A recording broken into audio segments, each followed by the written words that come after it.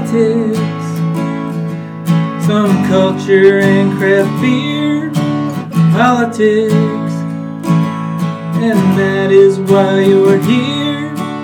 Politics, bottoms up. Welcome to Bottoms Up. Fred and Blot will discuss the politics of today, the culture of our lives, and the beer of our state.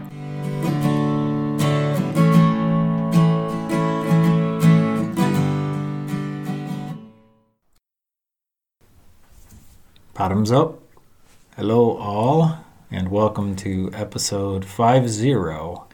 The big 50. 50. For those of you who are SNL fans. Do you know who that is? No, I don't. Molly Shannon. Okay. She's this character where she's this 50-year-old woman. She's just so excited about being 50. I'm 50! She does this kind of almost like a splits thing.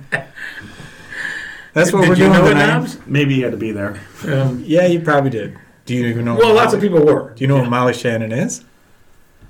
From SNL? She did Mary Catherine. Yes. She did the cheerleader. Oh, yes, that's right. Yeah. No, cheerleader was Sherry O'Terry. Oh, yeah. Who we saw on the New Year's Eve thing. Yes. Yes, with the bad wig. Huh. Anyways, it's our 50th episode, give or take 1, 2, 3, depending on how you work out the math. It's that new math. But we're calling it 50, so it's 50. It's 50. So here we are. Because it's 50. Blotto, how you doing? I'm doing great. Yeah? And I'm glad we're celebrating 50. Like, when we started, did we think we'd get to 50? I don't know how we got through one. Thinking about it, I actually listened to part of one the other day, and it's amazing how good of quality it was, considering we had never done anything like that before. Well, you too. I know. Yeah. I know, but, So you listened to one a little bit? Mm-hmm. Oh, my gosh. Yeah. Well, it actually came up on its own, because I listened to another one, and for whatever reason, one pops up after it. I'm going, I want to listen to that. And I thought we would have sounded a lot more nervous, but we actually flowed pretty good. If you pay for the version without commercials, you don't get that. No. You get Spotify Premium. Oh, yeah. You don't get Bottoms Up episode 1 popping up. And, of course, there's Knobs across from me. How you doing, bud? Fantastic. Good. It's Friday. How you feeling about 50? Does it make you feel old? No. No? Still feeling pretty good? Not about that. Well, it's a Friday night. The week is over, so we've got that to celebrate. And we have beer. Say there's beer. It's We Friday have and beer. there's beer. I mean, it's a pretty good day. Yeah. So, since Blotto supplied said beverage, we will let him take the lead on it. I've picked out a Rochester Mills product. We've had a few of theirs on the show before. It was, it's kind of like picking out wine. It was the label that got me. Just thought, just a little bit different. Sort of a This denim. label got you? Well, it just stood out. You know what I mean? When you're looking at the sea of Looks like different cans, it's Pair of blue jeans. yeah, it's kind of a denim thing, and then it says Leroy. You think that's a Levi's takeoff? They certainly didn't use the same font, right? But then it's a brown ale, so it's the Leroy Brown. So we thought maybe that's what the play is.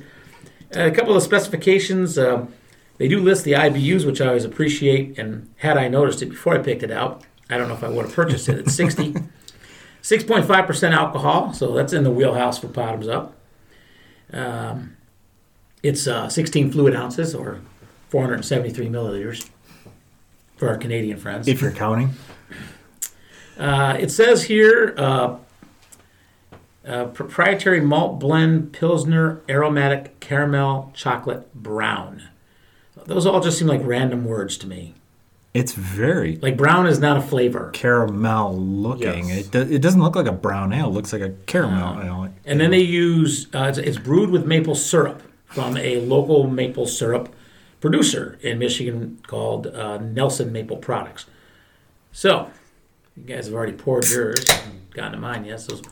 take a sip and tell me what you think. I got no head when I poured it. None at all. Nor did I. I tried a little Yeah, you got little a splash. little. Yeah, You seem to be good at doing that. Nice you dark have to color be fearless. to it. You got to be fearless with the pour. Oh, hey, wow! It's not bad. It's really not. I I thought it'd be a lot sweeter with maple syrup in it. Correct. We had that I'm blueberry very- pancake one it that has tainted our taste buds yes, forever now. Yeah, my dentist bill skyrocketed after that. I still have a coating on my teeth. Yeah. Yeah, it's a good brown ale. Certainly drinkable. It's hoppy at 60 IBUs, but kind of as the can says, the hoppiness is in the finish. It's certainly not in the front or across the palate. I only feel that dry bitterness or hoppiness, kind of like I said, in the aftertaste. Yeah. I'm not sure if there's notes of chocolate and caramel in there. I'm not sure I get much of that either. It's just I think it's a good basic brown ale. It's not offensive. Which maybe that's going to move it into the meh column. Well, one thing I've got to say for myself is I'm willing to bet that this would have tasted a lot better in a proper glass. I offer. Hey, I've been waiting. we know better, Yeah. right? I mean, there are when you come up to Knob's studio, you have to bring the basics: napkins. Proper pint glass. Ice cube trays. Hand soap. So now we got to add pint glasses. You brought your own toilet paper, right? I'm just going to use a towel. Okay. You have one, right? No. I don't. I guess this doesn't even taste like a brown ale to me. Oh, I think compared to what memory serves me of others that I like. it's not as nutty as Maybe as, that's what it is. where that some brown ales have. You're thinking more like, was it Cabin something? Cabin Fever Yeah. from New Holland. Which that's like a strong brown ale. This Yeah. is just, I would say it's a mild brown ale. It's drinkable. It is very drinkable. Yeah, I just don't know if they did enough correct. to stand out. I'm going to say for right now, I'm leaning towards meh. It's not doing much for me in any of those categories. So, but I'm leaning meh too, Yeah. just because. Yeah. It doesn't stand Yeah. out. I had a nice Michigan Amber last night, I guess it was. It might have been the Big Rocks, or I forget which brewery it was from. Black Rock? Yeah, maybe it was the Black Rock. But anyway, it was, that to me was, for me versus this where it's kind of meh.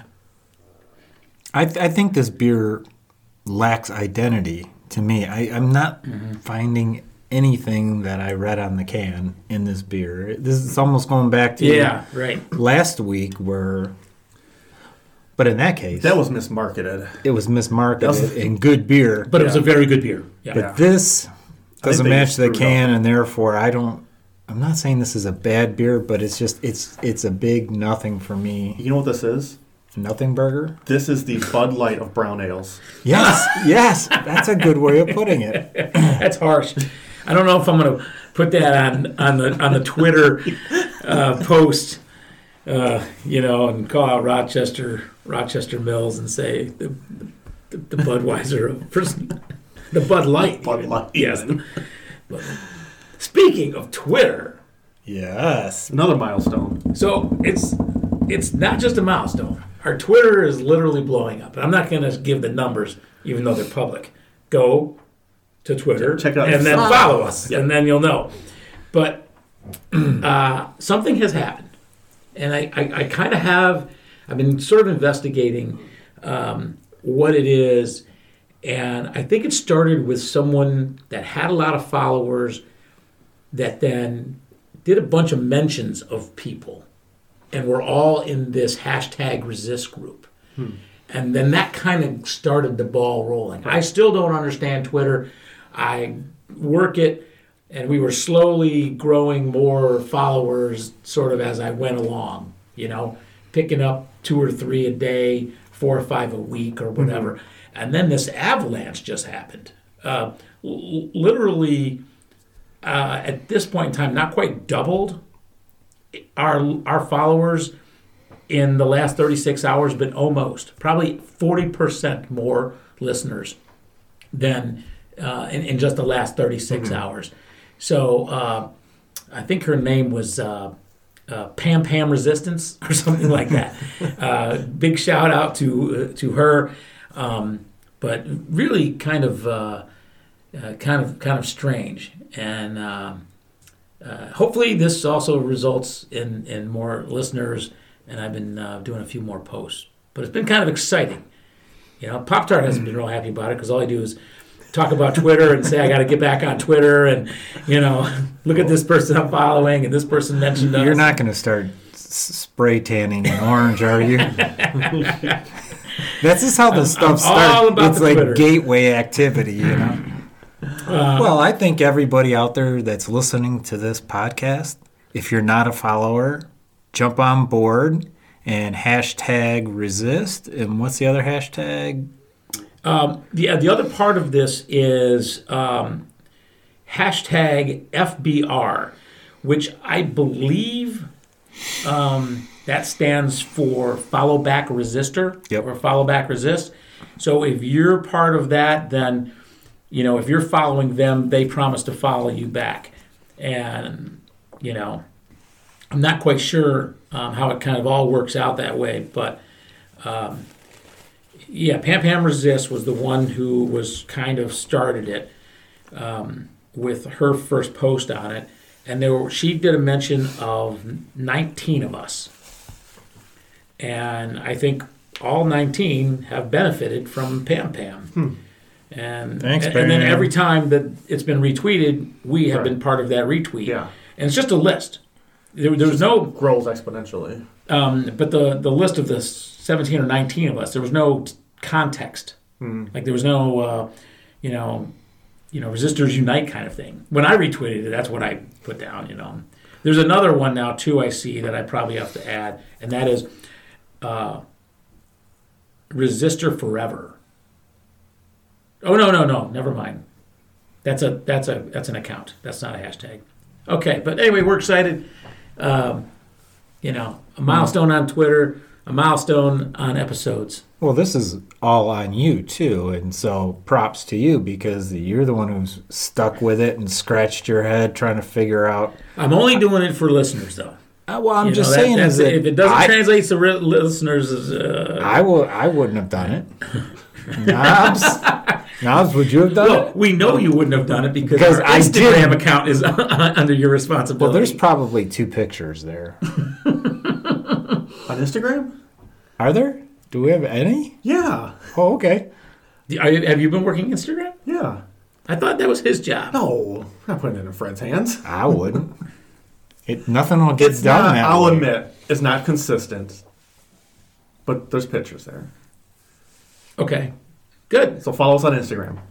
Do you take some of the stuff that we post from the other 2 accounts and throw it up there? No, it's mostly beer. Which is an integral part of our show. It is. No problem with that. No problem. People like pictures of beer. It's proven.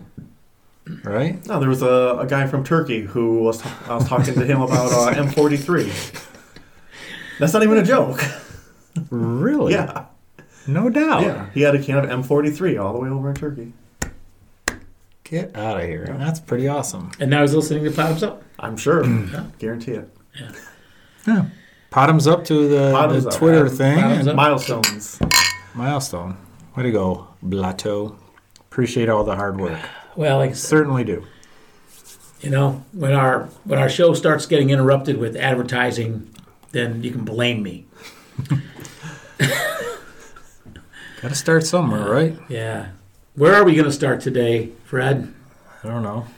I mean, we took last week off from politics. For those that didn't realize that, go back and check out 49 to hear a really fun episode with some local friends in the music scene. Just watch your eardrums. Yeah, It gets a little loud at times. Careful. We were raucous. We had a good time. We had some technical issues combined with a lot of people, but it was an awesome episode. That was so much fun. But when we take that week off, you know, how much politics do we miss? There wasn't really anything I there. don't No, know. World War III. I mean, when I was prepping for this show, in the minimal amount of prep that I do, There was almost not an episode 50. I started kind of scrolling through the social media to find out what actually were some of the topics that took place, that were happening, that were, you know, people were talking about last week. And I couldn't get past this week. Like, there was so much that just happened this week. So are we just sort of like, you know, okay, let's not go too far back into the archives and politics of 1 week old and just talk about what's happening, you know, as we speak. I mean, they're related, right? I mean, you know, We're still bleeding over from last week's. some of it, Yeah, right? yeah. But there are stories that I'm sure that we've missed, like smaller stories or you know, kind of sub stories of the big ones.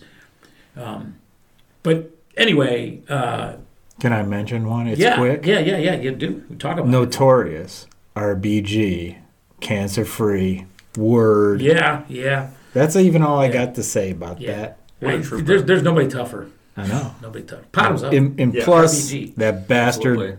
Turtle won't get a chance to fill her spot. So RBG hanging tough in the hood. Well, we're in an election year now anyway, so he can't nominate somebody. That's right, because it's too close to the election. Yeah, we've hit that. We're in 2020. It's the and- Merrick Garland rule. Yeah, So yeah. thought I would sneak that one in because I was pretty happy about that. So when did they take out Soleimani? Believe it was last Thursday. Was it last Thursday? Right. So it was a couple days. It was 2 days before we did 49, and yeah, we really, you know, didn't have a chance to talk Right. about it. But now, since he has, I mean, again, we don't really need to talk about, well, the actual action of it, right? But what really seems to be the story right now is the reasons, the unraveling of the stories as to why. The justification Yes, is what's in question. better word. Yeah. Or lack of justification. Right. You know, one of the problems, and this is being mentioned in the news, and I think it's fair, and I get really frustrated with the news about a lot of things. But one of the things that they've kind of mentioned is the lack of trust from this administration is borne out by the constant onslaught of lies and misrepresentations and omissions. So even if what they're saying has truth to it, the natural inclination for anyone that's not a Trump baser is going to say he's lying. Well, it doesn't help that you've got dear leader saying one thing and then you've got Pompeo saying another thing. It's the Secretary of State. They should be on the same page. They should be reading from the same intelligence, but one of those two don't read. Yeah, we're not sure he can. I don't believe he can. Remember that thing I told you about that guy from Monroe? Yeah, That was the comment I made. He can't read. yeah. And that's what he came after me for. And that's when you shut it down. Yeah, I fearing did. for your safety. Yeah, so I you know, that's a sad state where, because of the amount of lies that number 3 has, you know, spilled out onto the public over and over again, it's kind of boy cries wolf kind of thing, right? We're not going to believe anything that he says. Now, in this particular case, I don't think we should believe him, because I think there's evidence to show, like you said, with differing stories, people not on the same page. Pompeo and his way of smugly, parsing his words to say, well, listen more carefully to what exactly I said, kind of bullshit.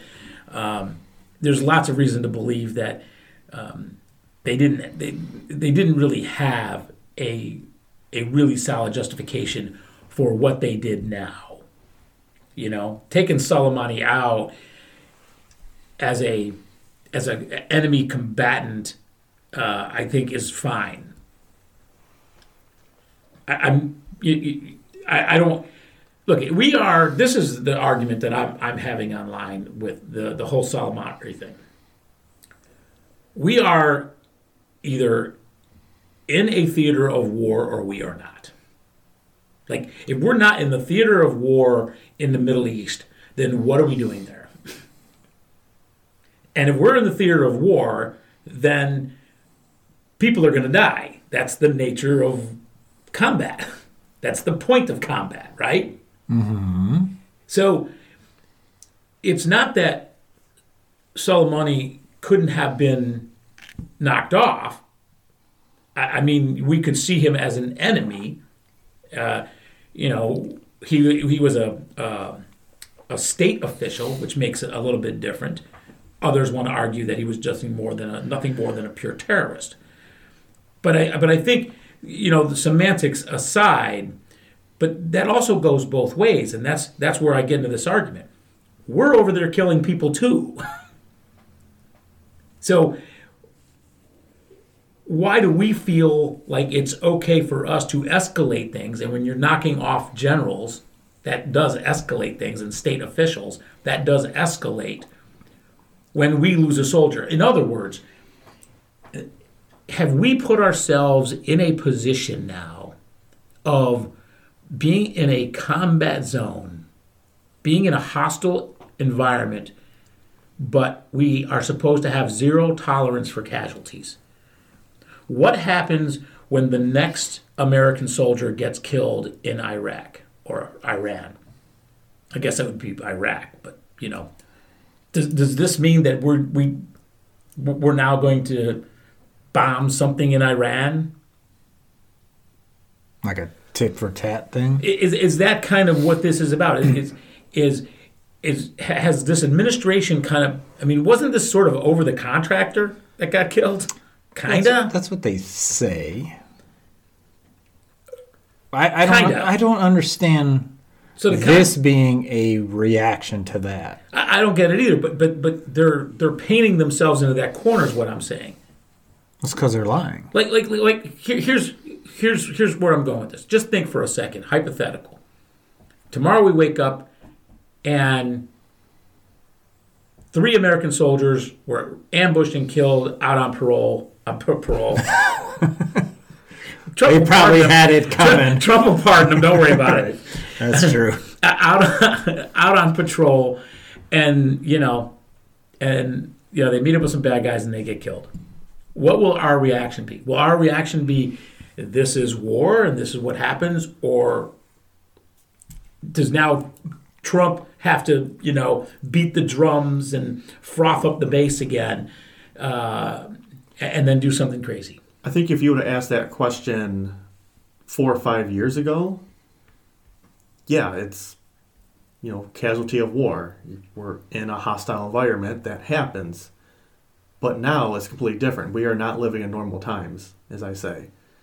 So there's going to be a reaction, and it has to be greater than whatever caused it. Right, but no, I think that's where we're at. Yeah. I do believe that's where we're at, but I think that's wrong. Because if we're not right there, we have troops over there, okay? Lots of them, right? 14,000, 15,000, whatever the numbers are. More than that. Just in Iraq. Oh, Iraq. Yeah. No, I think Iraq was like $8,000. It's like 80,000 spread across everywhere over there, right? So we have troops over there. What is their point? If they're not there to kill bad guys, and back here in America, right? We just believe that basically if you're not an American, you are a bad guy. Wrongfully so, but that's kind of what the mentality is, right? So if they're not there to kill bad guys, who we don't even know if they really are or aren't, I'm not talking about Soleimani, right? But then what is your point of being there? Like what? So let's not just all freak out when a contractor dies, or if they bomb us, or kill some of our guys, and we're going to kill some of their guys. Now, I still killing Soleimani might have more disastrous repercussions than if they just would have wiped out a bunch of his armies. Oh, you mean like 60 troops. people getting trampled to death at his funeral and 178 in an airplane possibly going down? Is that what you're talking about? Well, no, I mean if we killed him. But No. You're talking about the reaction to Soleimani getting killed. There has been reaction. At his funeral, there was like 68 people trampled to death. I hadn't heard that. Yeah. That's insane. They were. I was think a huge it's. crowd. Yeah, no, I've seen the crowds. I didn't know It people was. died. It's like something to do with they want to have their clothes touch his casket because then his essence or something is with him, and so it turned. Form of mourning. Yeah, it turned into a stampede situation. It was like 65 or something in the Right around the 60s 60s. were trampled, including children. You didn't even know about it, and you're a news guy. You didn't even Right, hear no, about it. this is totally new. That is direct collateral damage off of that one guy, and then Yeah, but it's not cause effect. I'm just saying though is there are consequences and chain reactions and things that are going to occur because of A. Yeah, I'm just really, and you mentioned the down of the airplane.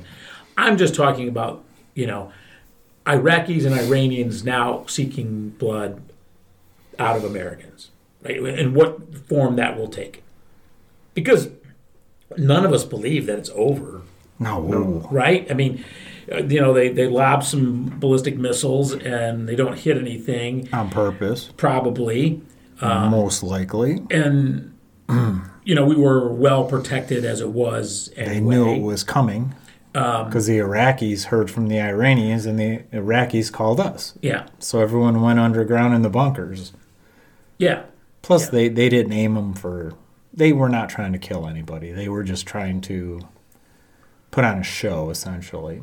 But, I don't think the Iranian people and the Iranian government are satisfied with that. So, somewhere along the line, they are going to extract some blood out of us. Well, Soleimani was like the mastermind of all these proxy militias throughout the Middle East. Mm-hmm. So the Iranians make the statement that we've had our revenge. We've sent these X amount of ballistic missiles your way. We're done. As long as you don't retaliate, we're done. Mm-hmm. But all their proxies, all their friends are going to start the terrorism attacks. Which has forced us to basically retreat. Like, we're not chasing down bad guys right now. Nope, they stopped the ISIS thing. Mm-hmm. The ISIS fighting with the Iraqis, that's been suspended. And then Iraq is kicking us out. I asked one guy, I said, was suspending the fight against ISIS worth Soleimani? And his answer was yes. Really? Because he has to say that, right? They're always backing themselves into a corner, right? They're always going to, if number 3 says this was the right thing to do, then they're going to back that all the time. So I don't, I wasn't surprised really by his answer necessarily, but it's hard for me to imagine that he was. And the other thing, and maybe this will make a number of our new Twitter followers irate. I don't know. I've got so many now.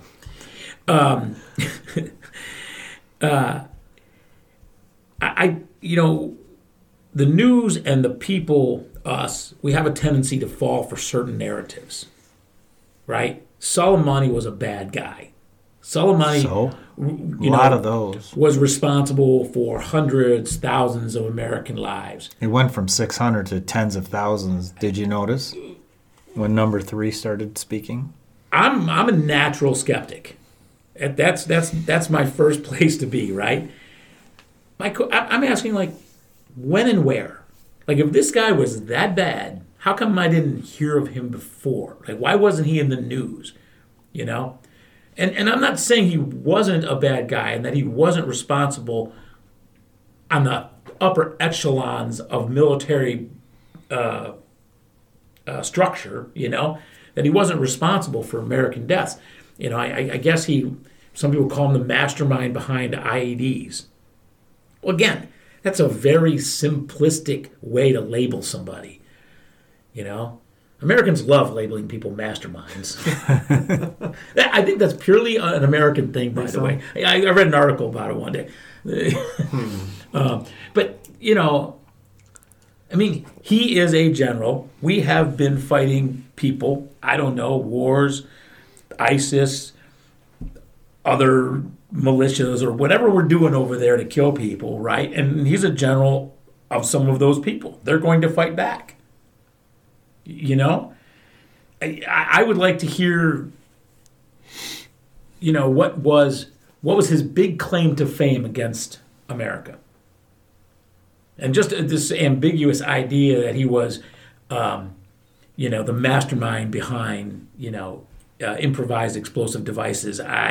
Whatever. I just got to roll my eyes, you know, and for the listener out there, I'm not really putting this forth as saying that I don't believe he was a bad guy. I'm just saying, you know, check it at the door. Ask the question. You know, think to yourself, wait a minute. Remember how we got dragged into the war in Iraq. Remember what got us there first. You know, so many people, you know, weapons of mass destruction. Just jumping on that bandwagon. There were the naysayers, but they got drowned out. You know, by both Republicans and Democrats.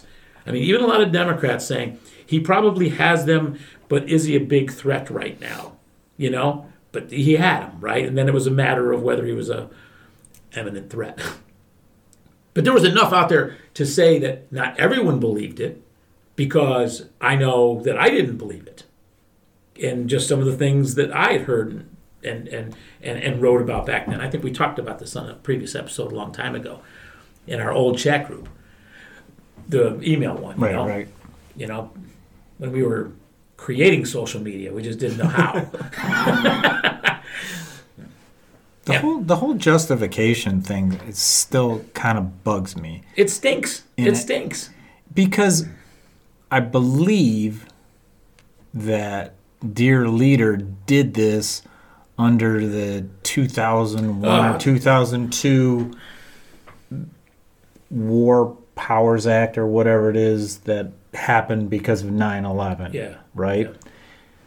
But if I'm not mistaken, within that, there was no justification for going after a uniformed official of another country. They were talking about the Osama bin Ladens of the world, the terrorists, the no state individual.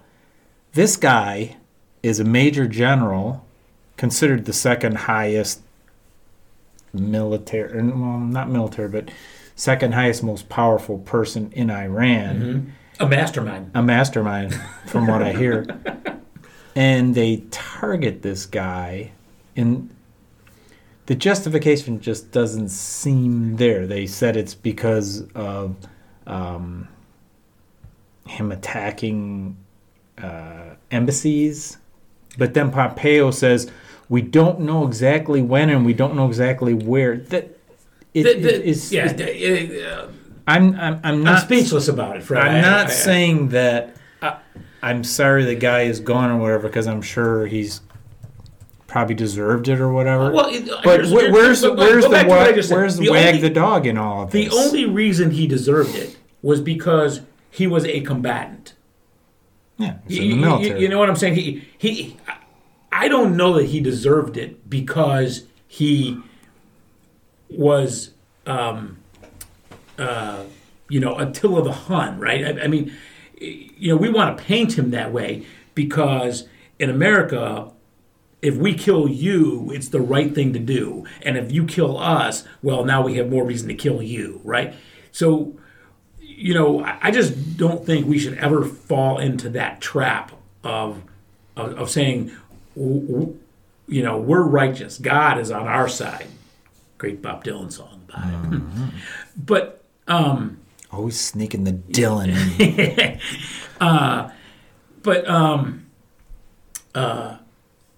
So I think that we just have to be careful and question when things what don't look quite right. Well, and that's what this does. Do you feel there's any wag the dog involved in this? I mean, I do. Yeah. But I mean, you don't hear a lot of people saying it in those terms. At least I haven't heard that. It's like they got super razor thin, flimsy justification for doing it. I've seen a few things. What's the bigger point? But you're right. The major media isn't going to go out there and say that. Why? Because they're afraid of then making it seem like they didn't want this guy dead. I mean that's the way that the conservatives, that's the way the Trumpers are purporting this right now.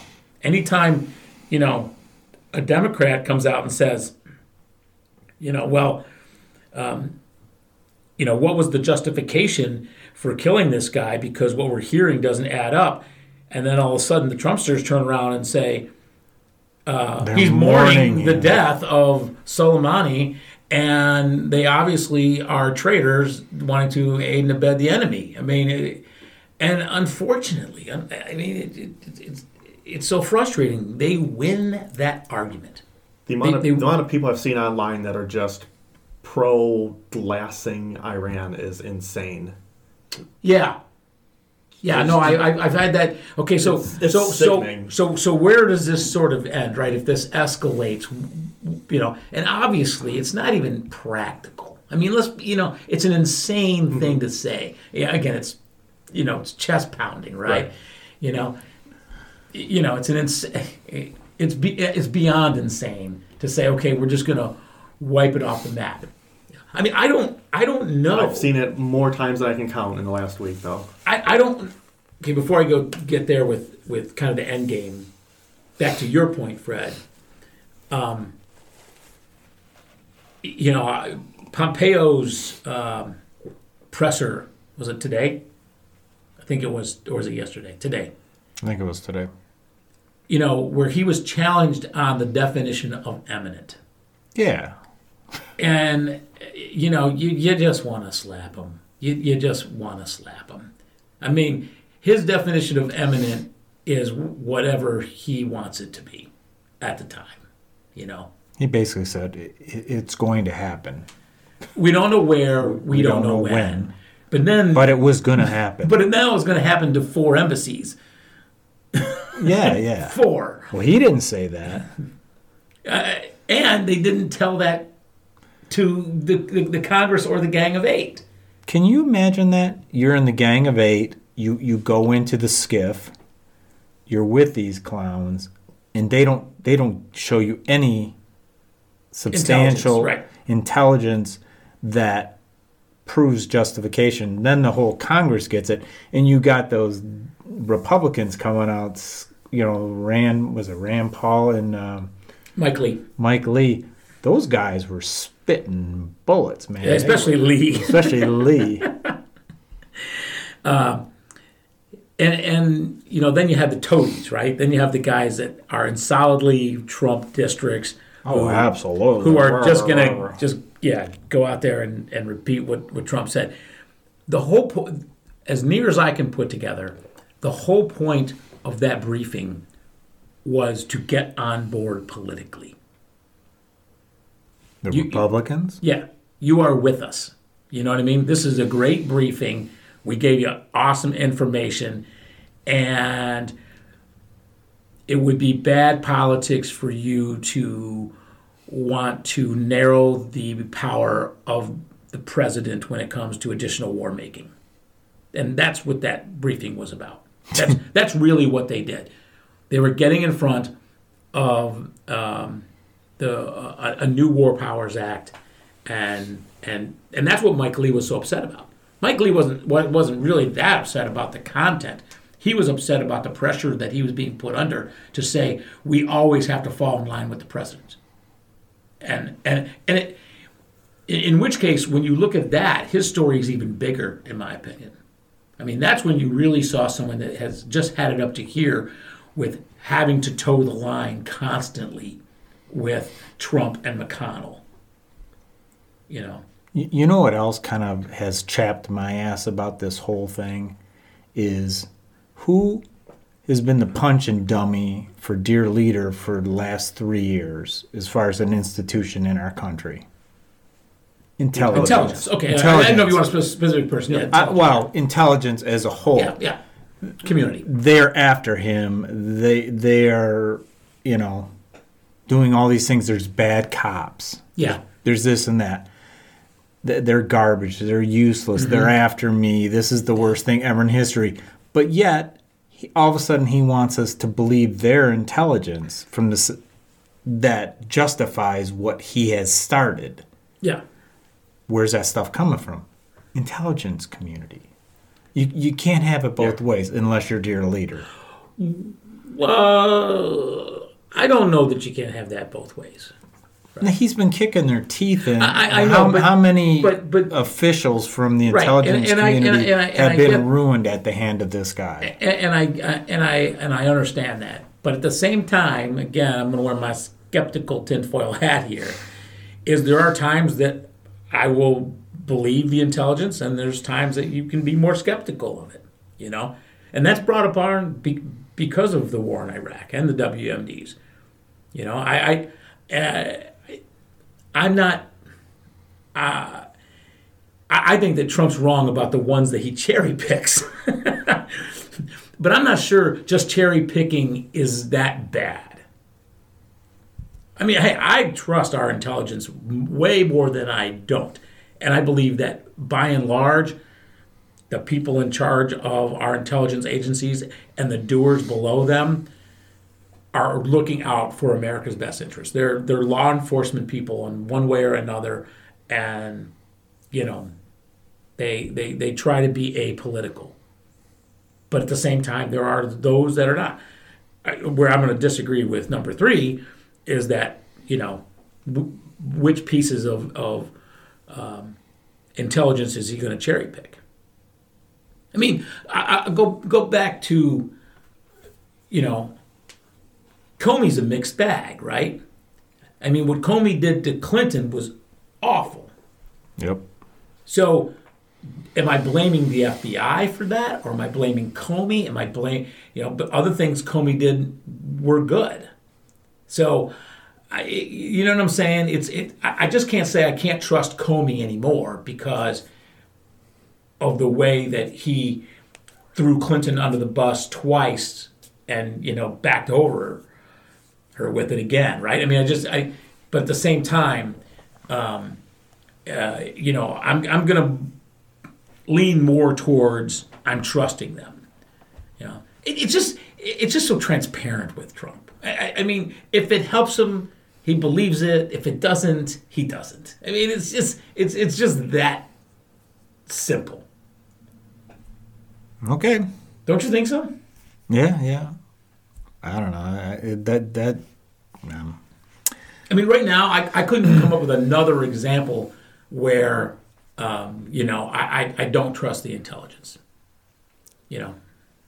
You look at... But let me throw another thing at you, too, though. Okay, and I don't want to derail your thought. Why isn't intelligence doing more to bring down Trump? They're probably worried about their jobs. Yeah, at some point. Is it their job?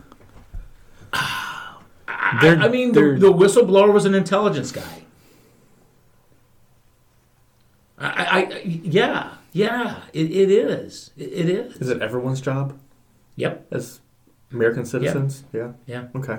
I'll go with that. It's not their job to take him down. It's their job to take him down if he's done something that's harming the country. Okay, all right. They're So where's the impartial. intelligence guys that are going to come forward and say, we were on this Soleimani thing and we never told the president that there was an imminent threat. In fact, we told him there was no imminent threat and that this is your last possible option. Where are those patriots?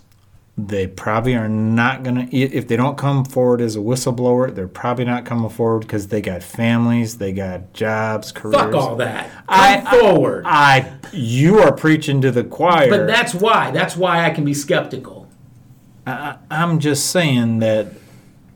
It's you know what? It's all the enablers that have got us to this place. Yeah, It is. It's whether it's the enablers that we know of, like McConnell and Cruz and whoever else, and Pompeo, and right. We know about those enablers, but there's lots of enablers that we Barr. don't know there. Yeah. Fucking Barr. Yeah. Peter Griffin, that fat bastard. And again, yes, they have their nose to the grindstone and they're doing what is right on their day in and day out jobs, but. But look at this. Here's another thing about these heroes that we're hoping will come forward. They get no support from the people on top, like the State Department. I'm shocked the amount of people that came forward from the State Department with Pompeo as being their supervisor or whatever, because that guy did not have their backs, which is unusual for those institutions because CIA, FBI, State Department, they look at themselves as a family with a mission. For the most part, no partisanship. Yep. You know what I mean? Right.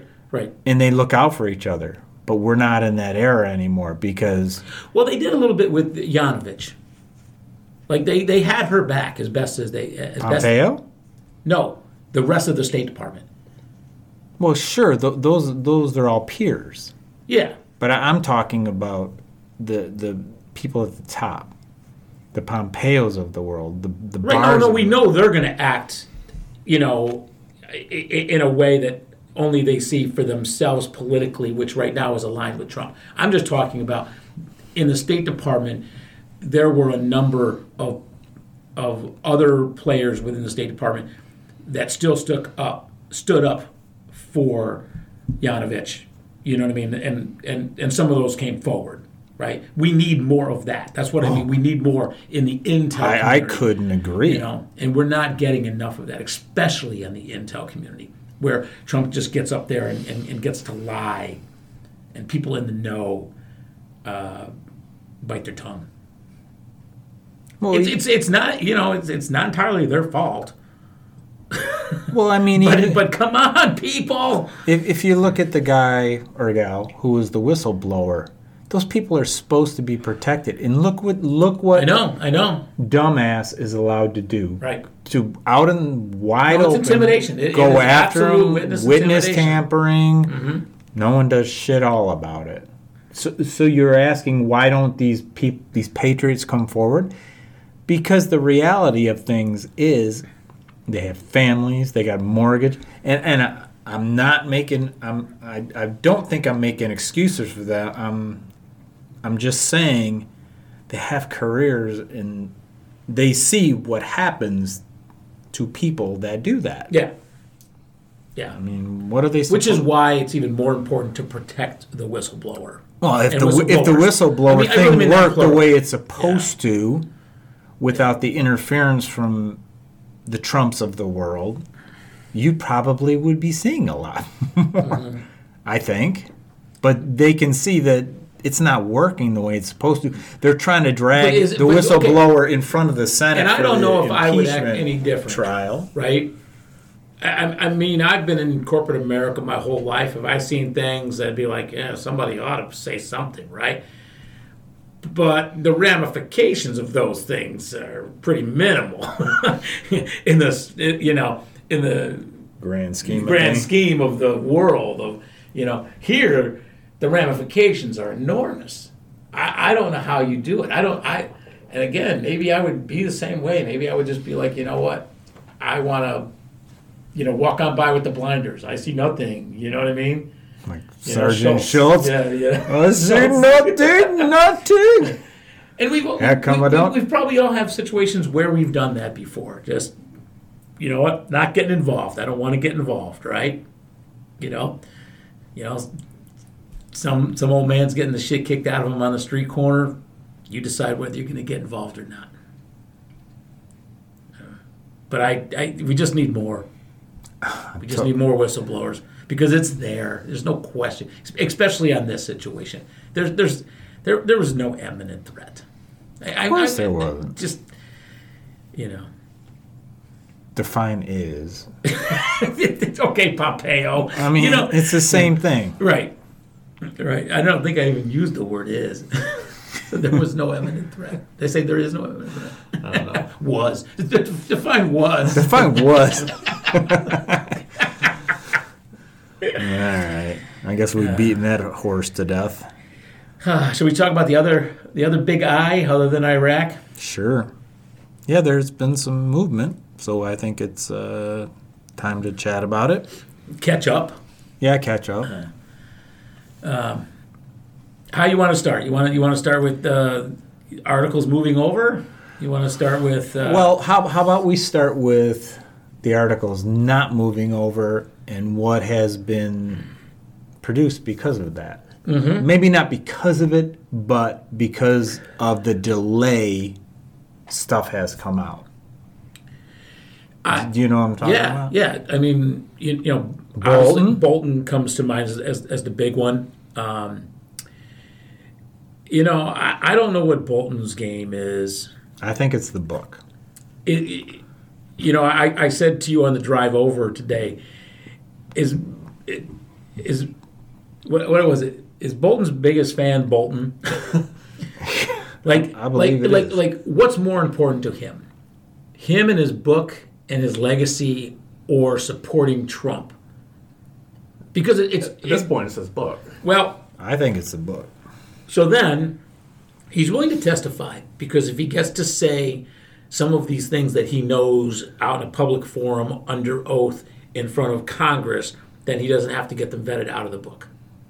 Yeah, because anything in his book has to be vetted by lots of departments. Any department that's affected, they have to say yes or no. So his book could get shredded where it didn't make any sense.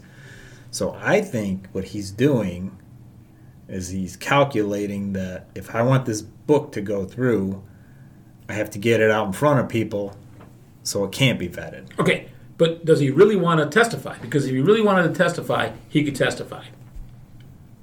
Like he could make that arrangement with the House today. But the subpoena, see, the thing about him is he's a political animal. And he knows he has plenty of years left with the Republican Party. So the subpoena gives him cover.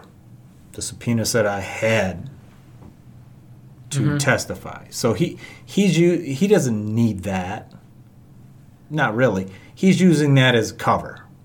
But what if the cover doesn't ever need to come into play? What if he just never gets called?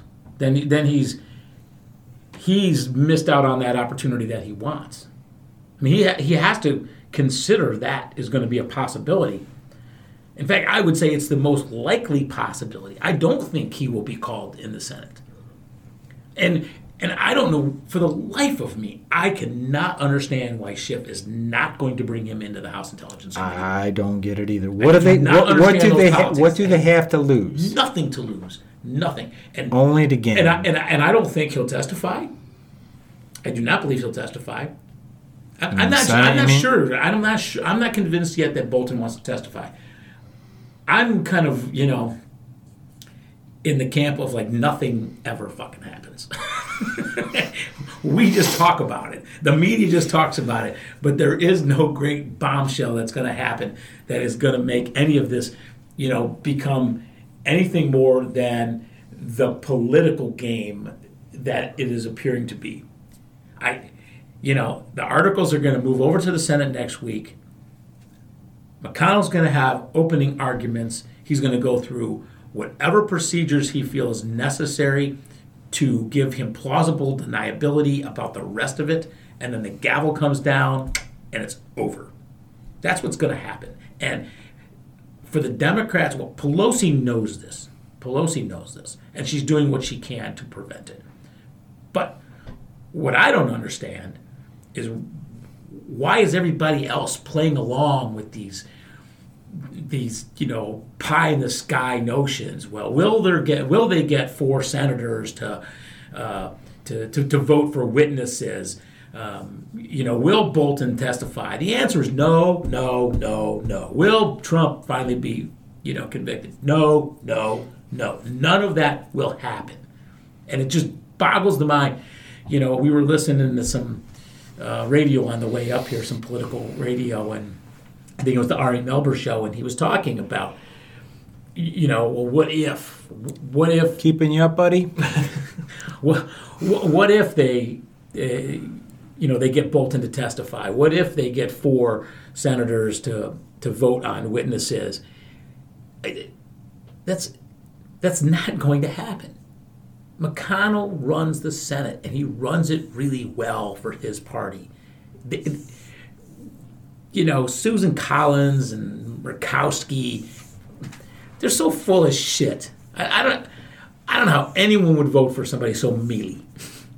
Right? They're after the Kavanaugh thing. Yeah, they're so they were so, but they were so exposed.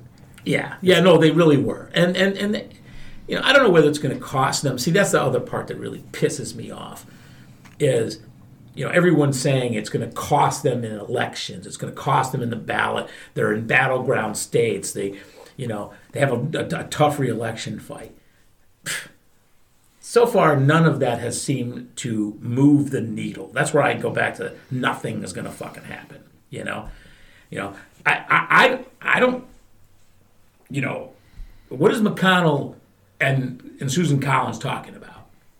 Right? What's the backdoor discussion? You can vote for witnesses. I got 50 others that are good with me. I got 51 others that are going to side with me. So, we're going to protect you that way, and you can go back to your constituents and say, I voted for witnesses. I don't even like those arguments. Like, as a constituent, okay, I want my party to do the right thing. And I'm probably going to vote out a person who's not being a part of the right thing, even if they voted this way or that way. There might be some exceptions to that, but I want the party to do the right thing. If I don't get the results I want and my only vote is that person, right? Like if you're a Susan Collins constituent and you believe that she should vote for witnesses, and you believe that there should be witnesses, and she votes for them, but the witnesses don't come, are you saying, I'll re-elect her because she did vote that way? No, you're going to be like, what? You're part of this whole, you're an accomplice in the whole fucking rig. So I'm voting you out anyway. I just don't buy the argument that, well, we'll protect you with this because you get to vote that way. Swamp. Very. Swamp. Very, very swampy. So I just don't think that, and what I want to see, and I ranted about this on the way up here, what I want to see is the media starting to call this out. The media starting to say McConnell is never going to have witnesses. Not McConnell's going to bring up the case of witnesses and maybe they'll get 51 people to vote for it after the trial starts. You know what I mean? The media's got to start just saying McConnell's never going to bring witnesses. Let him prove you wrong. Put the onus back on them. Call him out for being, the partisan hack that he is. Instead of letting him hide behind these, and he says this is the same thing as the Clinton impeachment. No, it's not. It's nothing like it. There's nothing like it. Okay, yes, you did vote on witnesses after the trial started, but you also had lots of documentation and testimony. There was a grand jury. Yeah, you had all these things that took place leading up to the trial that had tons and tons of information, other than just what the House was able to bring in and put on their pseudo grand jury sort of investigation. Yeah, it's not even close to the same thing. And And that ticked me off too. Like, okay, I probably didn't think of this, but I don't think I would have been, moving the needle myself. But why in the fuck didn't the Democrats think of this? Why aren't the Democrats saying, okay, McConnell's going to play this way, so we have to do it this way. McConnell's going to say that we didn't bring witnesses to the party until the trial already began. So we're not going to talk about witnesses. We're going to say, you know what?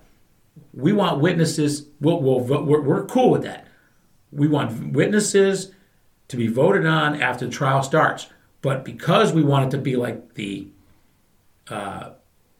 Clinton impeachment, we need affidavits and we need testimony and we need investigation and all this other stuff and documents all turned over beforehand. If they knew they were going to lose the witness argument, see, this is where the media controls too much.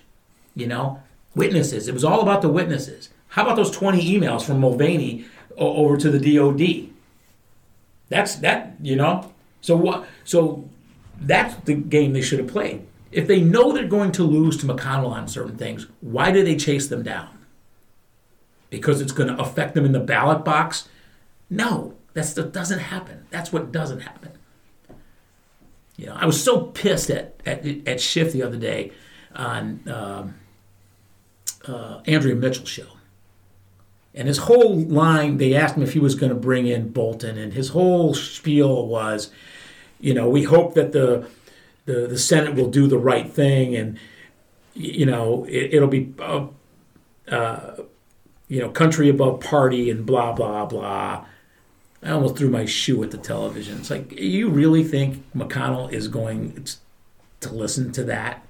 That he's going to do the right thing? There's no hope of that. There's zero hope of that. He was up at the White House this week coordinating with the presidents on how so why is what to Schiff expect. saying that? You know what I mean? When I heard Schiff was going to be on that show, I tuned in, man. I was like, oh, he's going to announce it. He's going to say. And all he said was, it's not off the table, but, and then he went on for a whole bunch of other stuff. And then I'm reading my Facebook feed and I'm seeing all these things that say, Schiff says it's not off the table. Do they not understand political speak? When you say it's not off the table, but, that means it's off the table. I mean, it's like elementary on that stuff. Oh my God. I need a beer. It's been a rough week. I can tell. You just let it all out. Let it all go, Blotto. Just something's got to happen. Right? That's what we need. Something has got to happen. Yeah. How we doing on time? Hour 2. So we're ready for a beer. I'm always ready for a beer. Okay. What do we got for number 2, Blotto? Well, what do we have? We got a Dark Horse Brewing. Horse? What was that? Horse? Dark Horse? It was the horse throat. See, it was the Mr. Ed version of Dark Horse Wilbur. from Marshall, Michigan. I believe we've done at least one of theirs. Yeah, Scotty Karate. It's not a popular brewery. Isn't that Dark Scotty Horse? Karate is like one of our Yeah. Hall of Famers. Yeah, no, it is. If we ever have that Hall of Famer show, we Scotty should. Karate might be there. Shit, real So soon. you think about names like Scotty Karate. This one also very creative. Check to the Head with a hockey theme, and it's got a great label of this guy just getting wrecked with an elbow. Got some teeth popping out. They almost make him look like a zombie. Yeah. It's borderline zombie, but it's a hockey player. And it is a cream ale. I love what they've written on the can. A cream ale brewed with Michigan hops for a slap shot to the nose of citrus and tropical aromas. The lower ABV of 4.5% is not a one-timer. It has a slight red tint. So I'm curious as to the red tint. That's an interesting angle. They're saying we kept the alcohol level down so you could have more than one. Where most people are going, This is kissing my sister. Yeah, right. Doesn't everybody say that? Literally no one else. Yeah. It's like a really old term, right? Yeah, well. Or a southern term. Well. So the slight red tint. What? Maybe. Red? No. No, I'm getting I'm seeing tired it. of being lied to. No, I'm seeing it. I'm seeing it. You're drunk. You're seeing it because you want to see it. Right, but it's slight. So they dropped some red food coloring in there. As balanced hop notes skate on the tongue, you're left wondering why you never took a shot at professional hockey, and then you realize that you're much better suited to be driving the ice resurfacer. Clumsy. Have another check to the head. Ice resurfacer. Like a Zamboni. Right. Which is a... brand name, Yes. which is why they can't use or don't have permission or sought permission. Like Kleenex, Q-tip, that sort of stuff. Yeah, Zamboni is the biggest producer of those Ice machines. resurfacers. But there's other ones out there that don't say Zamboni on them. Like? I don't know. Literally no one else knows. No, there are other resurfacers. There's other ones, out but there. no one knows them. Right. This is a different beer. No, I mean 'Cause it doesn't- in a positive way. Yeah, okay. All right. The aroma's nice. It's certainly, I don't know if I see it's a shot to the nose. The aroma's subtle, I think. Proboscis.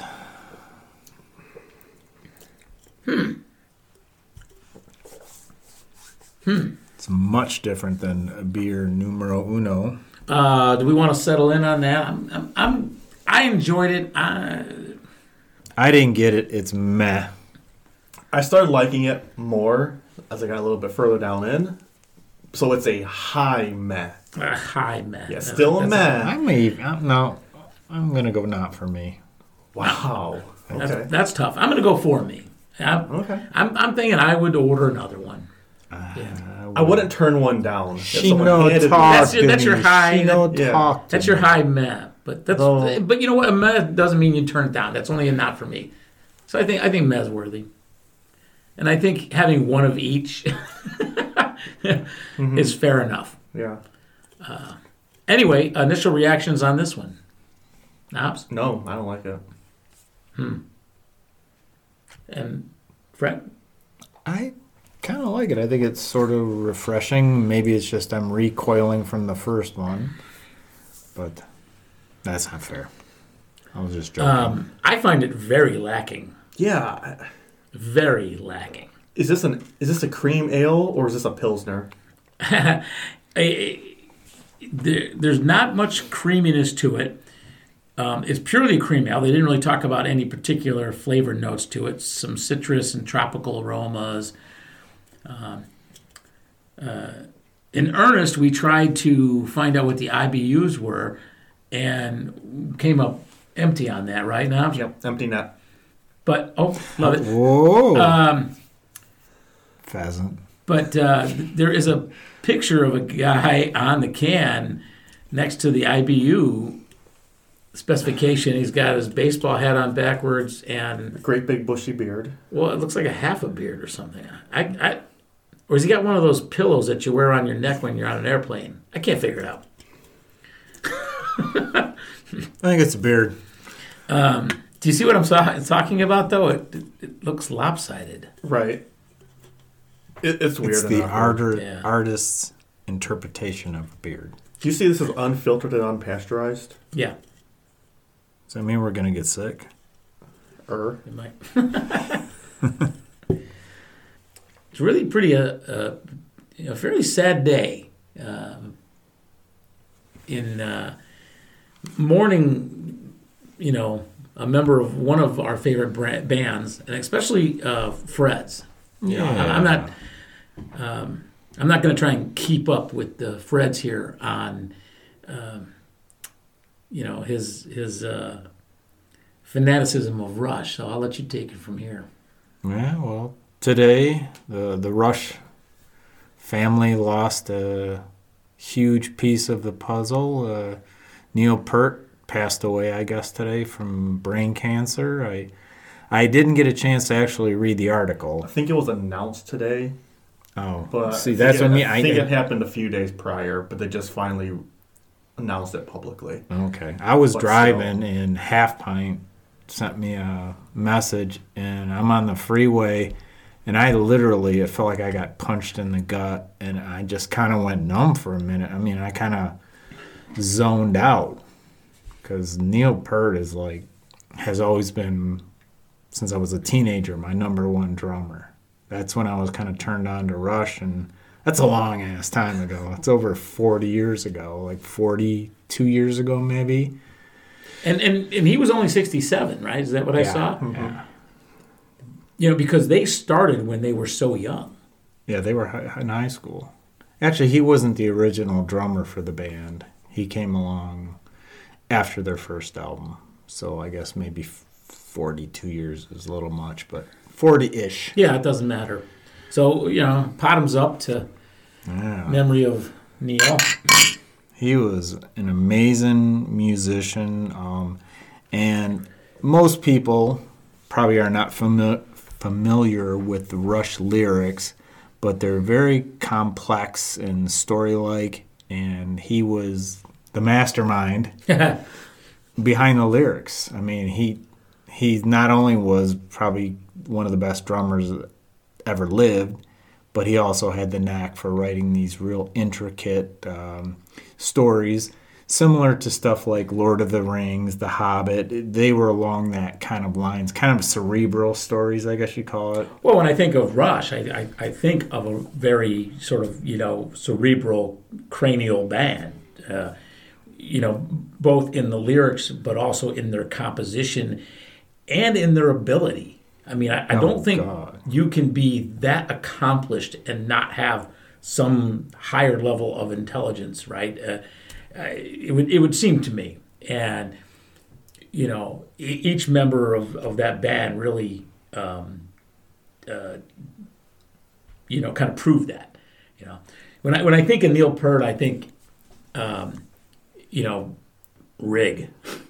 Like what a drum rig, right? I mean, maybe second to none in the world of rock and roll drummers.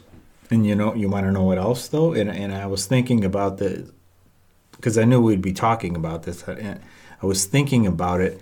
Not only did he always have one of the biggest drum kits you'll ever see, he used it all. Right, Whereas right. you see a lot of guys that have big drum kits.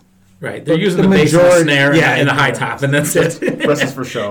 Pretty much. But Neil Peart pretty much used everything. I remember when I saw them. Again, because that goes back to the complexity of their music. Yeah. But he actually had a drum kit where he physically, it was like a donut around him. Yep. Completely around Right. him. And at one point in the show, it starts rotating it, and he's playing as the entire I love it. kit Wow. is I love it. spinning around Crazy. him. Not missing a beat. Yeah, not, and it still not missing- sounds good. He's not just banging on him like a chimpanzee. No. You know? Yeah, he's still just putting it all together. Yeah, the whole Rush thing, it kind of cracks me up. You know, you think about them as a band, because another amazing thing about them is they were only a 3-piece. A lot of noise for three people. They made an amazing amount of noise for 3 people, and the things they did and do, because they were 2 of them are still with us. They stood out and did it differently.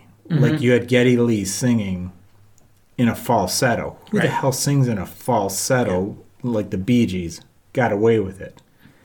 Pure rock and roll. And Alex Lifeson on guitar, phenomenal guitar player. And then Neil Peart, he a lot of times he would drive the other 2 crazy, because when he would write his drum parts, the beats he was using were so difficult, but the other 2 were proficient enough that they could do it. And that's also what made them phenomenal, because he made them work. Rush never takes a song off. It's always a difficult, intricate song, And I think people that don't even understand music kind of appreciate that. And another thing to me, Rush over all the time were always true to themselves. Because you go to a Rush concert, it was a sausage fest. It was 90% guys. But you know what? They were always there. They sold out everywhere they went. And they didn't change to try and pull in the girls and go commercial, because that wasn't what they did. They stuck with it for over all those years, and they eventually gained recognition. I regret to say that I've never saw them live. No? Yeah, I mean, there's only a few bands that, I haven't seen that I really wish I would have, especially back in the day. But I never did see them. That was my first real true rock concert down at Cobo Arena. My sister lent me her car. I'm trying to think who the hell I went with. That I'm not entirely sure. But we ended up partying, having a great time, and I couldn't find her car. It's in February, downtown Detroit.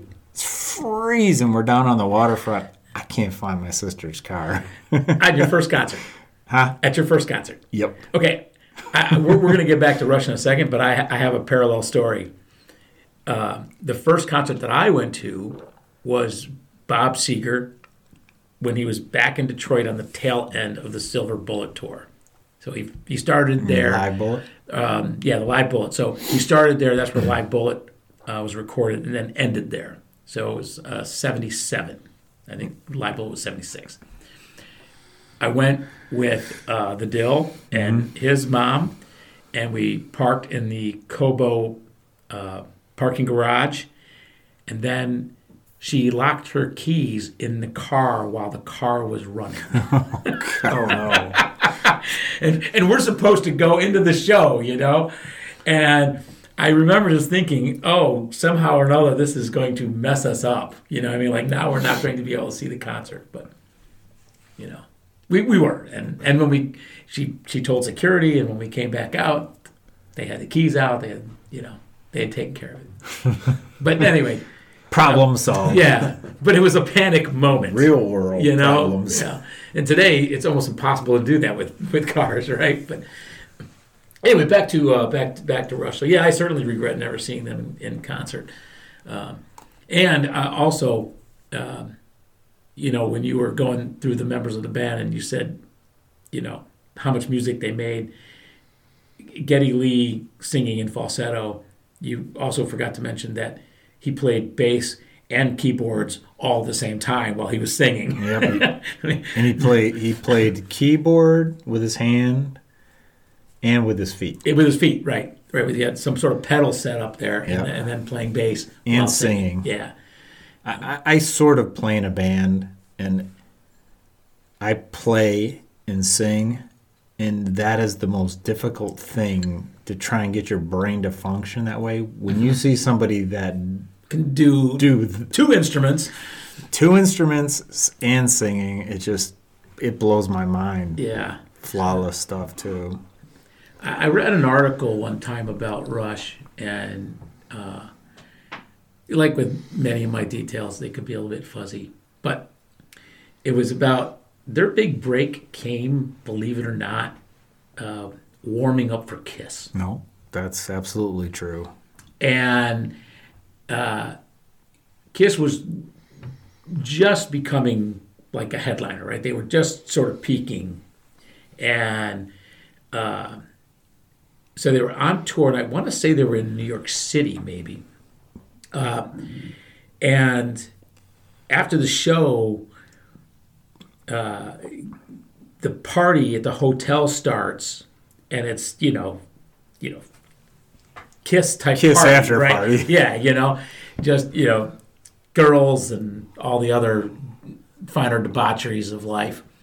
And there was nobody from Rush, and they were the warm-up band. And I think it was an interview they had with Geddy Lee. I think Geddy Lee said it was maybe Gene Simmons who knocked on their hotel door, wondering what was up. Where are you guys? And he opens up the door, and Gene probably has, 2 little trollops hanging on him, and the 3 of them are sitting in there playing Dungeons and Dragons. Oh God! And Gene Simmons is like, "What is with you guys? You make great rock and roll, but you're not rock and roll stars." And they're like, "We're good. Have a good time." It's like the Hansons from Slapshot. Right. Now they brought their fucking toys. And again, they were playing some sort of board game. Was Dungeons and Dragons around in like 75? Yeah. Yeah. Okay. So that's what. So they're doing it, and that's who they were. When you said they were always true to themselves, they were. They did not waver, and their fans repaid them. They had a lethally loyal fan base. So yeah, they really did. Huge. Yeah. And I always thought it was sort of sad that with all the success they had, which they did, I mean, album sales through the roof, touring sales through the roof, the Hall of Fame always sort of snubbed them. Mm-hmm. And I think it's because they didn't play the game that everybody else did, They didn't conform. They just stayed, like I say, true to what they were. And mm-hmm. they just figured they weren't going to change for the industry. They were going to do what they were going to do. And did you ever see their rock and roll induction in the Hall of Fame? I don't believe so, but I might have. Well, you would have remembered it. Okay. Because Alex Lifeson basically got the microphone and he said, blah, blah, blah, blah, blah, blah, blah, blah, blah, for about 5 minutes. Thank you very much. And they walked off stage. And I thought that was pretty fitting. Mm-hmm. It's like, F you. Mm-hmm. We've been out there kicking ass for 30 years. Well, I think there's multiple messages in there because they're also saying that this is not why they played, And although it's nice, it doesn't really mean anything to them, I don't know if it was all just an FU. Oh. They have a good sense of humor, and they're odd guys, for sure. They're odd guys, yeah. But, you know what else I thought was Neil Peart was a very interesting guy. They called him the professor, super cerebral, super smart, kind of an odd guy. Even sometimes they would stay away from him because he was just kind of an unpredictable guy. But what was cool about him, I thought, is like when they were out on tours, big tours, a lot of times he did not travel with the band. He was a motorcycle enthusiast. He had kind of like this on-off-road BMW bike, and he would ride these hundreds and hundreds of miles between locations. I picture him behind the bus. No. But you know what I mean? Just sort of like just cruising behind the bus, do-rag on, sort of easy rider-ish. No, what he would do, actually, and if you see some documentary, there's a couple good documentaries about them out there. He would get done with the final song, and literally, he would run to the bus, get his leathers on, helmet, and he'd be gone. Mm-hmm. I mean, I don't think he showered, nothing. He would just go. And next thing you know, they would just run into him whenever. Well, if he's got peeps to take down his kid. Oh, yeah. Yeah, right. I thought you said kid. I'm going, what I was like, talking about? I got weird. But I was reading that he never came out in front to stand with the band and do a bow or wave to the crowd. Nope. Never did meet and greets or anything. No, because he's very socially awkward in a lot of ways, and he just didn't want to be bothered. He saw it as a job, and he was going to perfect it. And a lot of times he would. And you mentioned he was the second drummer, so whatever happened there, did they find him? Do you know? Were they seeking a drummer, mm-hmm. and then they basically hired him not because he was a friend or because of new. It's like, whoa, this guy can can do what we're asking him to do, and that's why he always maintained his own separation with the band. I think a lot of it had to do with his lyric writing. I mean, musically he could do what they needed him to do, but for him to be able to write the way he did, that was one of the big reasons they picked him up. And their original drummer, if I'm not mistaken, was a high school friend, because they all came up through high school together. Yeah, see, that's but how it starts. Yeah. He had health issues. He couldn't. He did the first album, and then he I think he was only like 18 or 19, and he was having health issues where he couldn't tour. Yeah. And so he kind of stepped out of the way, and in comes Neil Peart, and the rest is kind of history, as they say. He had a lot of tragedy in his life as well. He had, within 1 year, I think it was a daughter passed away, young daughter, a couple years old, and then his wife passed away. I don't remember which was which, but he almost gave up music. I would imagine the daughter passed away first. No. No. I'm not sure if the wife or the daughter. I see what you're saying, yeah. But they both died like within a year, Right. and he almost just walked away from it all just out of whatever. Yeah, right. You know what he did to fix that? Jumped on his bike, and I think he did like 60,000 miles nonstop. Not in one ride, but he disappeared. He went off the grid. I believe he had no contact with the rest of the band, and he just had to go through the catharsis, get out there and get it out of his system. And then I don't know. It was kind of like the Forrest Gump thing when Forrest stopped running. Yeah. Remember that? Yeah. He was done. Same thing happened with Neil. He rode, I think it was like 55 or 60,000 miles, and he decided it was enough. And back with the band, and there you go. You know what was weird is this week on Facebook, there was one of those. I follow a lot of Rush stuff on social media, but it was one of those ones that just pops up kind of on its own. And it was about a guy who the article basically was saying this guy is denying that he's going to drum for Rush and go out on the road. And I thought, where's this coming from? Oh, okay, yeah. Because it was like an article. I did not have chance to read the article, but there's rumors of them hitting the road again, but obviously, Peart was sick. So well, I didn't know. So this guy got. I didn't know either. But.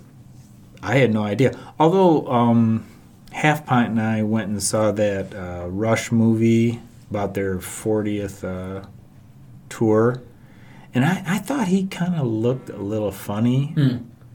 You know what I mean? Yeah. It's just something about him didn't look healthy, I guess. But I never suspected he was sick. Right. He just kind of looked funny. Yeah. But I don't know how long ago that movie was made, and I don't know how long he's been fighting this. And he wouldn't have said anything about it, So, again, very sad to me. And I love those guys, and I love listening to the music. And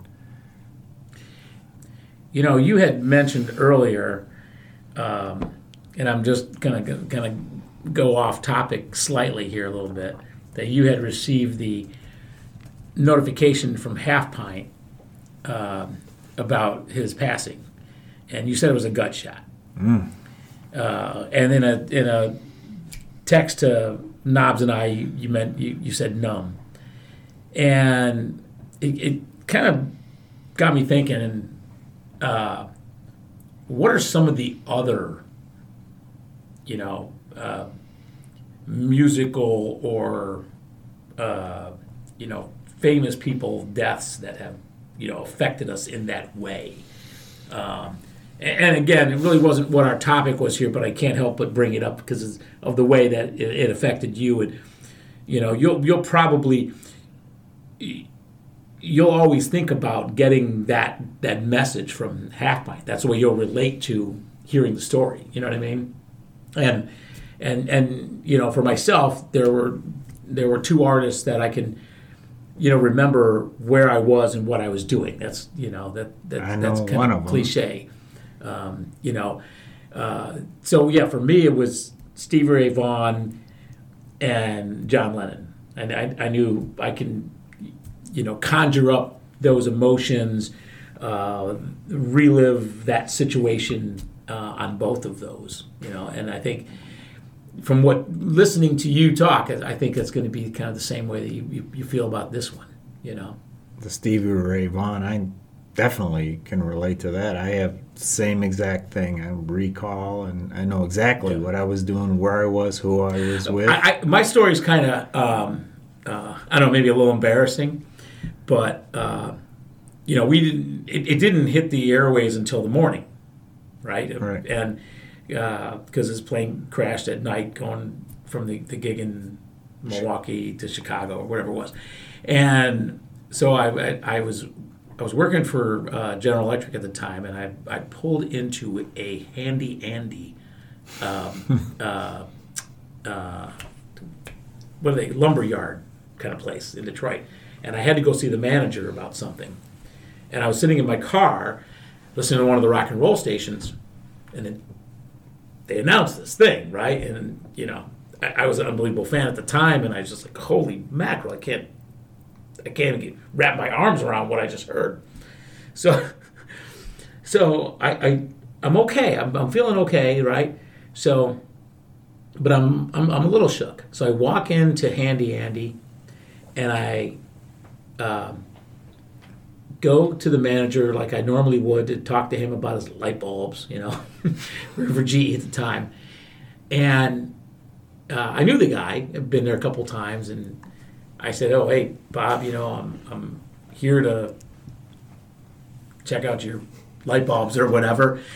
And he was like, he looks at me, and he's like, "Is everything okay?" And I said, "I just heard Stevie Ray Vaughan died." And I just started blubbering. just the words, just saying it out loud. Right. You know what I mean? Just like, and I barely even finished the statement. I'm sure when I just started like crying my eyes out to this Handy Andy manager. and he was a fan. Like he was like, and he didn't know. He'd been. And he was like, "What?" And so that's my. So how much did you sell that day? Well, it wasn't a sales call per se, but but it's gonna be okay, Blano. I'm gonna buy everything. It was one of those moments where it was like really hit me in a way that I would have never thought it was gonna hit me. Well, I didn't blubber today when I got the message, but I did tear up, but it wasn't full-blown blubbering, embarrass myself like you did. But if you had to go to someone and give them the news, you might have. If I would had to have said that to someone at that time, oh yeah. Yeah. Literally, this was about 10 minutes after I heard. The faucets would have turned on. You And you know what? I gotta say, I've been thinking about it. He's probably the only one that ever affected me like that. Like Stevie Ray Vaughan affected me because you turned me on to Stevie Ray, and I was a big fan. And I mean, that was gut wrenching to hear how all that went down with the helicopter and all that. But I wasn't that emotionally. Right. But today, I definitely was traumatic in a lot of ways. Yeah, like I mentioned John Lennon, I wasn't emotionally affected. It's just also one of those stories where I remember where I was and what I was doing. I don't remember that. I guess I remember hearing it on like CBS Morning News or something. Yeah, it was on the morning news or something. See, so it happened during the afternoon, and the news was already out at night, so you missed that, right? But I was driving back from Shoeys, and this was 1980 from. I'm relatively sure, December 7th, or December 8th, 1980.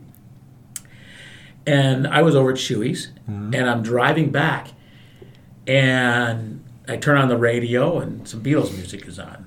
Okay, whatever. I'd like the song or I didn't like the song, whatever, so I turn on another rock station here in Detroit, another Beatles song. I turn on another rock station, another Beatles song. I'm like, this is weird, right?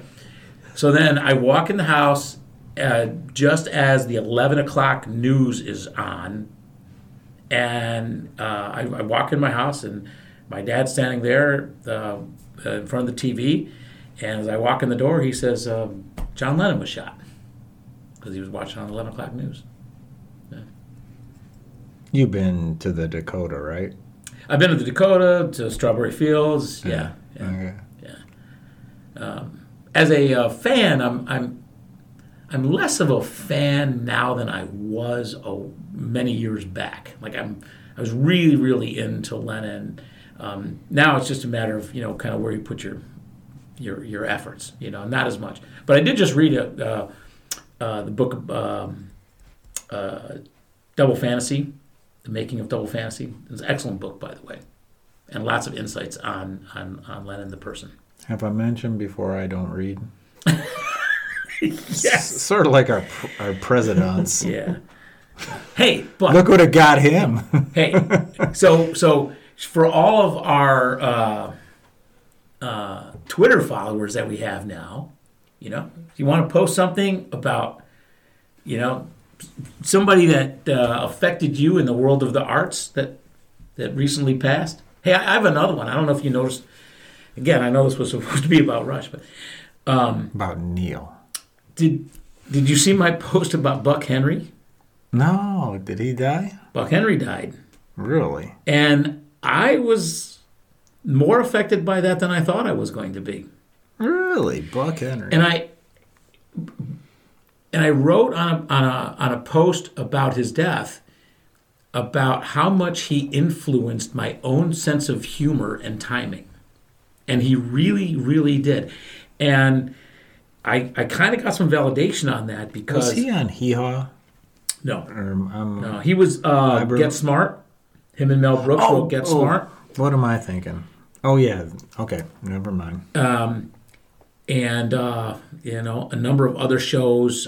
Was he a writer on SNL early? He might have been. And my sister sort of validated it when she said, I remember you telling me about Buck Henry, and I'd never heard of him. And she's talking about when I was like 16, And it was because of Get Smart. I remember seeing the credits, and he was right up there, either on top or below Mel Brooks. And I was like, this guy is a genius. Because they gave a huge amount of credit to writing. And I started thinking to myself, TV shows and comedians were not just about those personalities. There's writers behind it, And they gave such a bold credit to the writing. Who wrote Gilligan's Island, right? But that show did. And then I was just a huge Buck Henry fan.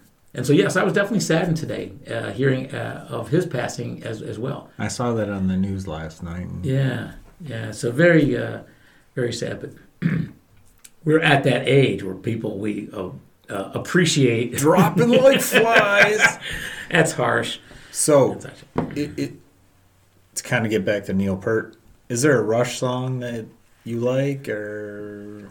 You had mentioned one earlier. Well, because you played a little snippet of Tom Sawyer, and it's cliche. I'm going to say the exact same thing I said to you. It's cliche in that, it's kind of like saying my favorite Zeppelin song is Stairway to Heaven. But the reason that is a cliche is because it is just that good a song. It really, truly. But I would probably say, I'll stick with the hits because you know the deeper cuts. Probably Limelight. Limelight, I've always liked songs from rock and rollers about being a rock and roller and getting their perspective of it, right? That one, it also, I think, is a good example of the headiness of the band. The different references that they use in that song, describing what it's like to be a rock and roll star, but different than what Ozzy would say about it. So Limelight over Tom Sawyer for me as a listener. How long have we known each other? You would know. 50, 60 years. Maybe? No, come on now. What, 5, 6? Five, yeah. Time flies, man. Yeah. Do you remember me trying to twist your arm about Rush? Multiple occasions, yes. You never took them, did you? Not really. And you're not gonna. Rush is one of those bands to where They're Canadian, man. I love Canadian rock. I can appreciate. I think what they do is very, very good, but it doesn't necessarily suit my musical taste. Well, that's fine. I just, because I remember back early on between us, I know I was probably trying to ram it down your throat, and because I thought you would enjoy it because you liked the Pink Floyd thing, right? And Yes, I mean, they're not the same, but sort of in a way. It's cerebral rock to me. Right. But there's no Pink Floyd. There's what? There's no one else like Pink Floyd. Pink Floyd is Pink Floyd is, yes. you can be a Pink Floyd fan and not even like anything else in the rock world if you want it to be that way, Not that you would, but they're so unique. I think it's weird. I asked you about what song you like, and I was trying to, as you were talking, I was listening, but I was trying to think. What I appreciate that. No, I was listening to everything you said, but I was trying to think. That time. Okay. Or like any other time. Do I have a favorite song? See, I don't even like those questions, and we play these games sometimes with other people in larger settings. You know what I'm talking about. I hate making lists. I hate talking about favorites. I'll talk all day about what I like and love, but the favorite thing just doesn't. My favorite can change at any given time depending on my mood. Right. My favorite today may be totally different than tomorrow. I think, since I brought it up, I think my favorite piece of music that they've done is side one of 2112. No, but it's a whole story, and it's a continuous story. I love thematic album. It's not thick as a brick, yeah. But it side one is a story Yeah. between 6 or 8 songs or whatever. But I think maybe one of their best albums is Permanent Waves, and it makes me think of GZ. Oh, yeah? Because really? GZ, I'd be in that orange Vega, and he was playing that tape, and I didn't know what the word unobtrusive meant. Because who else would use that in a song but Neil Peart? Yeah. Unobtrusive. Not many words rhyme with it. And GZ had to explain to me what it meant. And I can remember we were in the... I love this story. The Chathams I don't know if our listeners love this story, but I love this story. We were in the Chathams parking lot. You remember that? No. Over there at Twelve Gratiot? No, I remember the Chathams, yeah. I don't remember being in that park. We were driving through there, and he was playing that tape, and it came on, and I felt stupid, but I said, GZ, what does that even mean? Yeah. And I can remember that conversation clear as a bell, and to this day, that's one of my very favorite albums of theirs, Permanent Ways. And I always think about that. When I hear that word, it clicks me directly back to that memory with GZ and the Orange Vega. Amazing stuff. Yeah, that's a great story. It is. Again, especially from those that remember those times and those cars and those places. Cars. All right. Oh. What? No. We are not signing off. Oh, okay. No. Little surprise. Uh-oh. Little surprise. Oh. It's a third beer. Oh, no. Round 3. That's what this is for? It's Rush Beer. Number 100. Oh, my. You knew all along what number we were on. And you played it off. So this is episode 50. And I counted them up. And if my math is right, and we'll fact check. We'll say it is. I thought to myself, do we want to go to the next episode and bring in 100 as the lead-in of that episode, or do we want to have a nice and tidy with 50 episodes, 100 beers? So even though it was 3 beers today, I thought I'd rather do 100 beers on number 50. And I thought the name of the beer was right on for Bottoms Up. Yep, that fits. Train wreck. More maple syrup. I only purchased it because of the Does this fit our because- podcast or our current president? Well, all of the above, right? Train wrecks in many ways. Here we are, Whoa. 50 episodes, 100 beers reviewed. And no sisters will be kissed with this beer. Wow. And Potent. it's a different brewery. Who is this? Mountain Town? Mountain Town out of Mount Pleasant. So it was a new brewery that are new to me. I mean, I've never heard of them. I'm not quite sure I understand why Mount Pleasant. Is Mount Pleasant named Mount Pleasant because of Mountain Pleasant? Is Mount... You know, like I don't look at the word Mount prior to the city name as being abbreviated for mountain, right? Should be. I think it is. Okay, there's no mountain in Pleasant, Michigan, okay? Or Clemens. That's exactly, right. So, I don't know. But anyway, it doesn't matter. But I thought we would do 100 right here, and then, you know. What a sweet surprise. So that's, you know, you called me out on the bottle opener. And, you know, the- I heard bottles, but And I tried to blow it off. All right, well, let's describe it. It's an amber ale. Trainwreck Amber Ale brewed with maple syrup and honey. I did not mean for this to I only bought it because of the name. Right. I couldn't find anything with like 100 on it, Centennial or anything like that. So, This is awesome. but I let Trainwreck fit us perfectly. I think it's very apropos. Yeah, well, that depends. How many people are still listening? How far are we down? We'll leave it up to Knobs. I'm It was not that close. buzzed. It was close. Got a lot to go. I thought I was going to tip my beer over on my phone. I only know because I've done it before. What time is it? Oh, Yeah. I think I was reading the can before and I tilted it.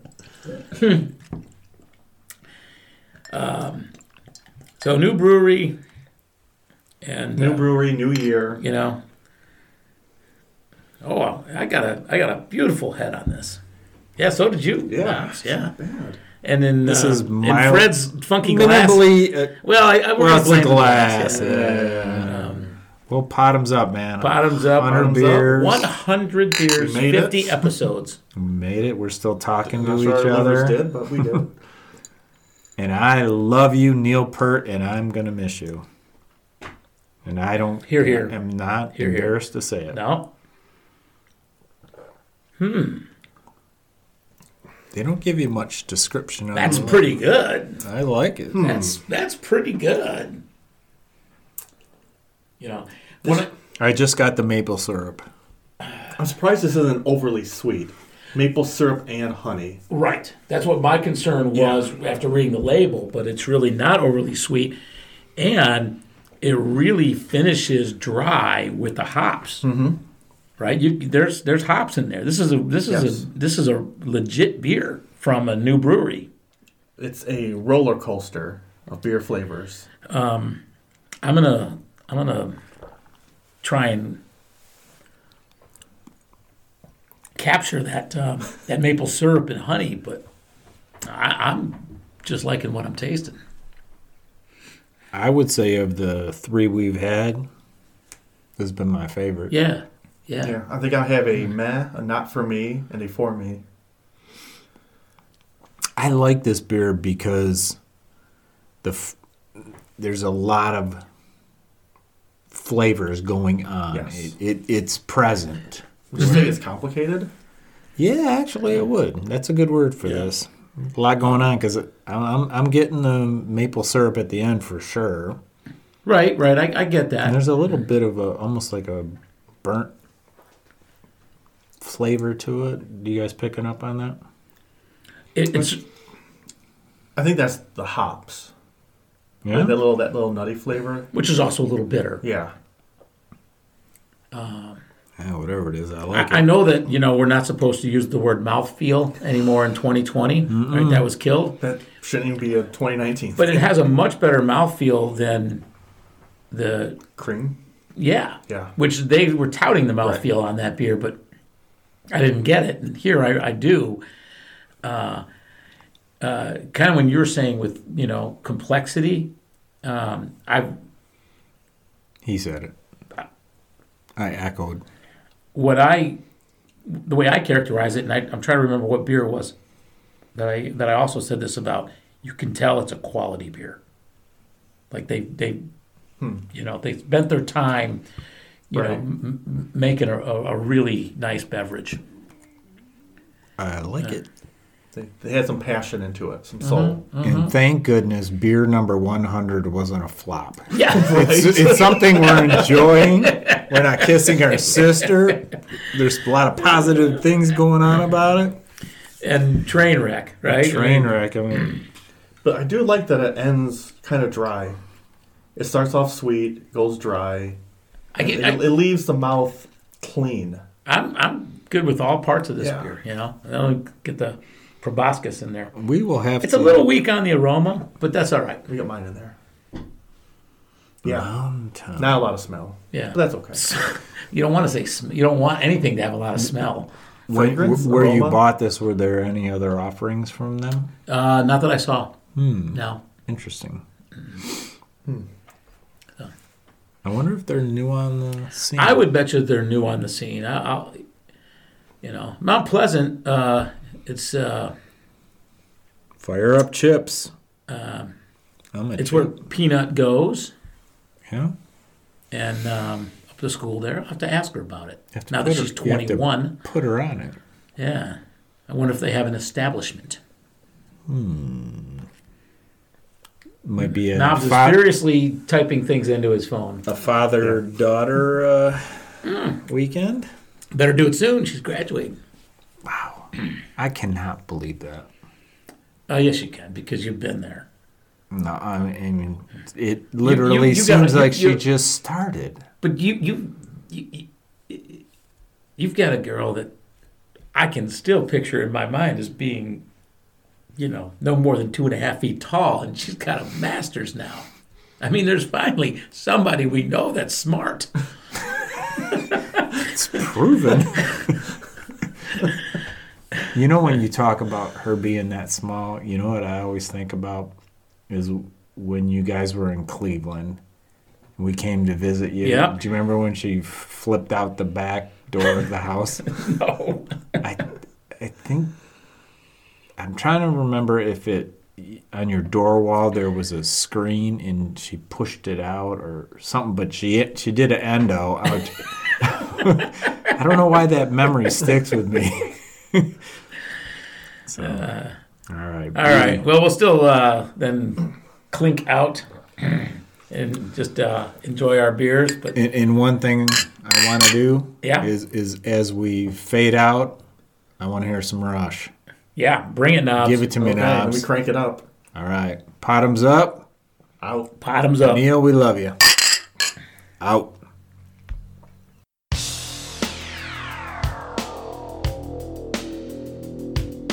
A Monday warrior, mean stride. Today's Tom Sawyer, mean pride.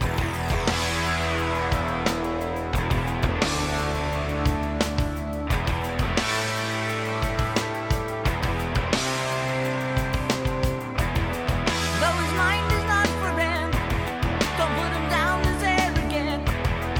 His reserve a quiet defense, writing out the day's events. No river.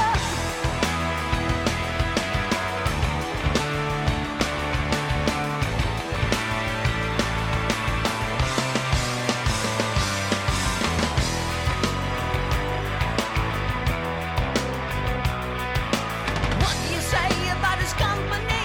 Is what you say about society. Catch the mist, catch the myth, catch the mystery, catch the drift.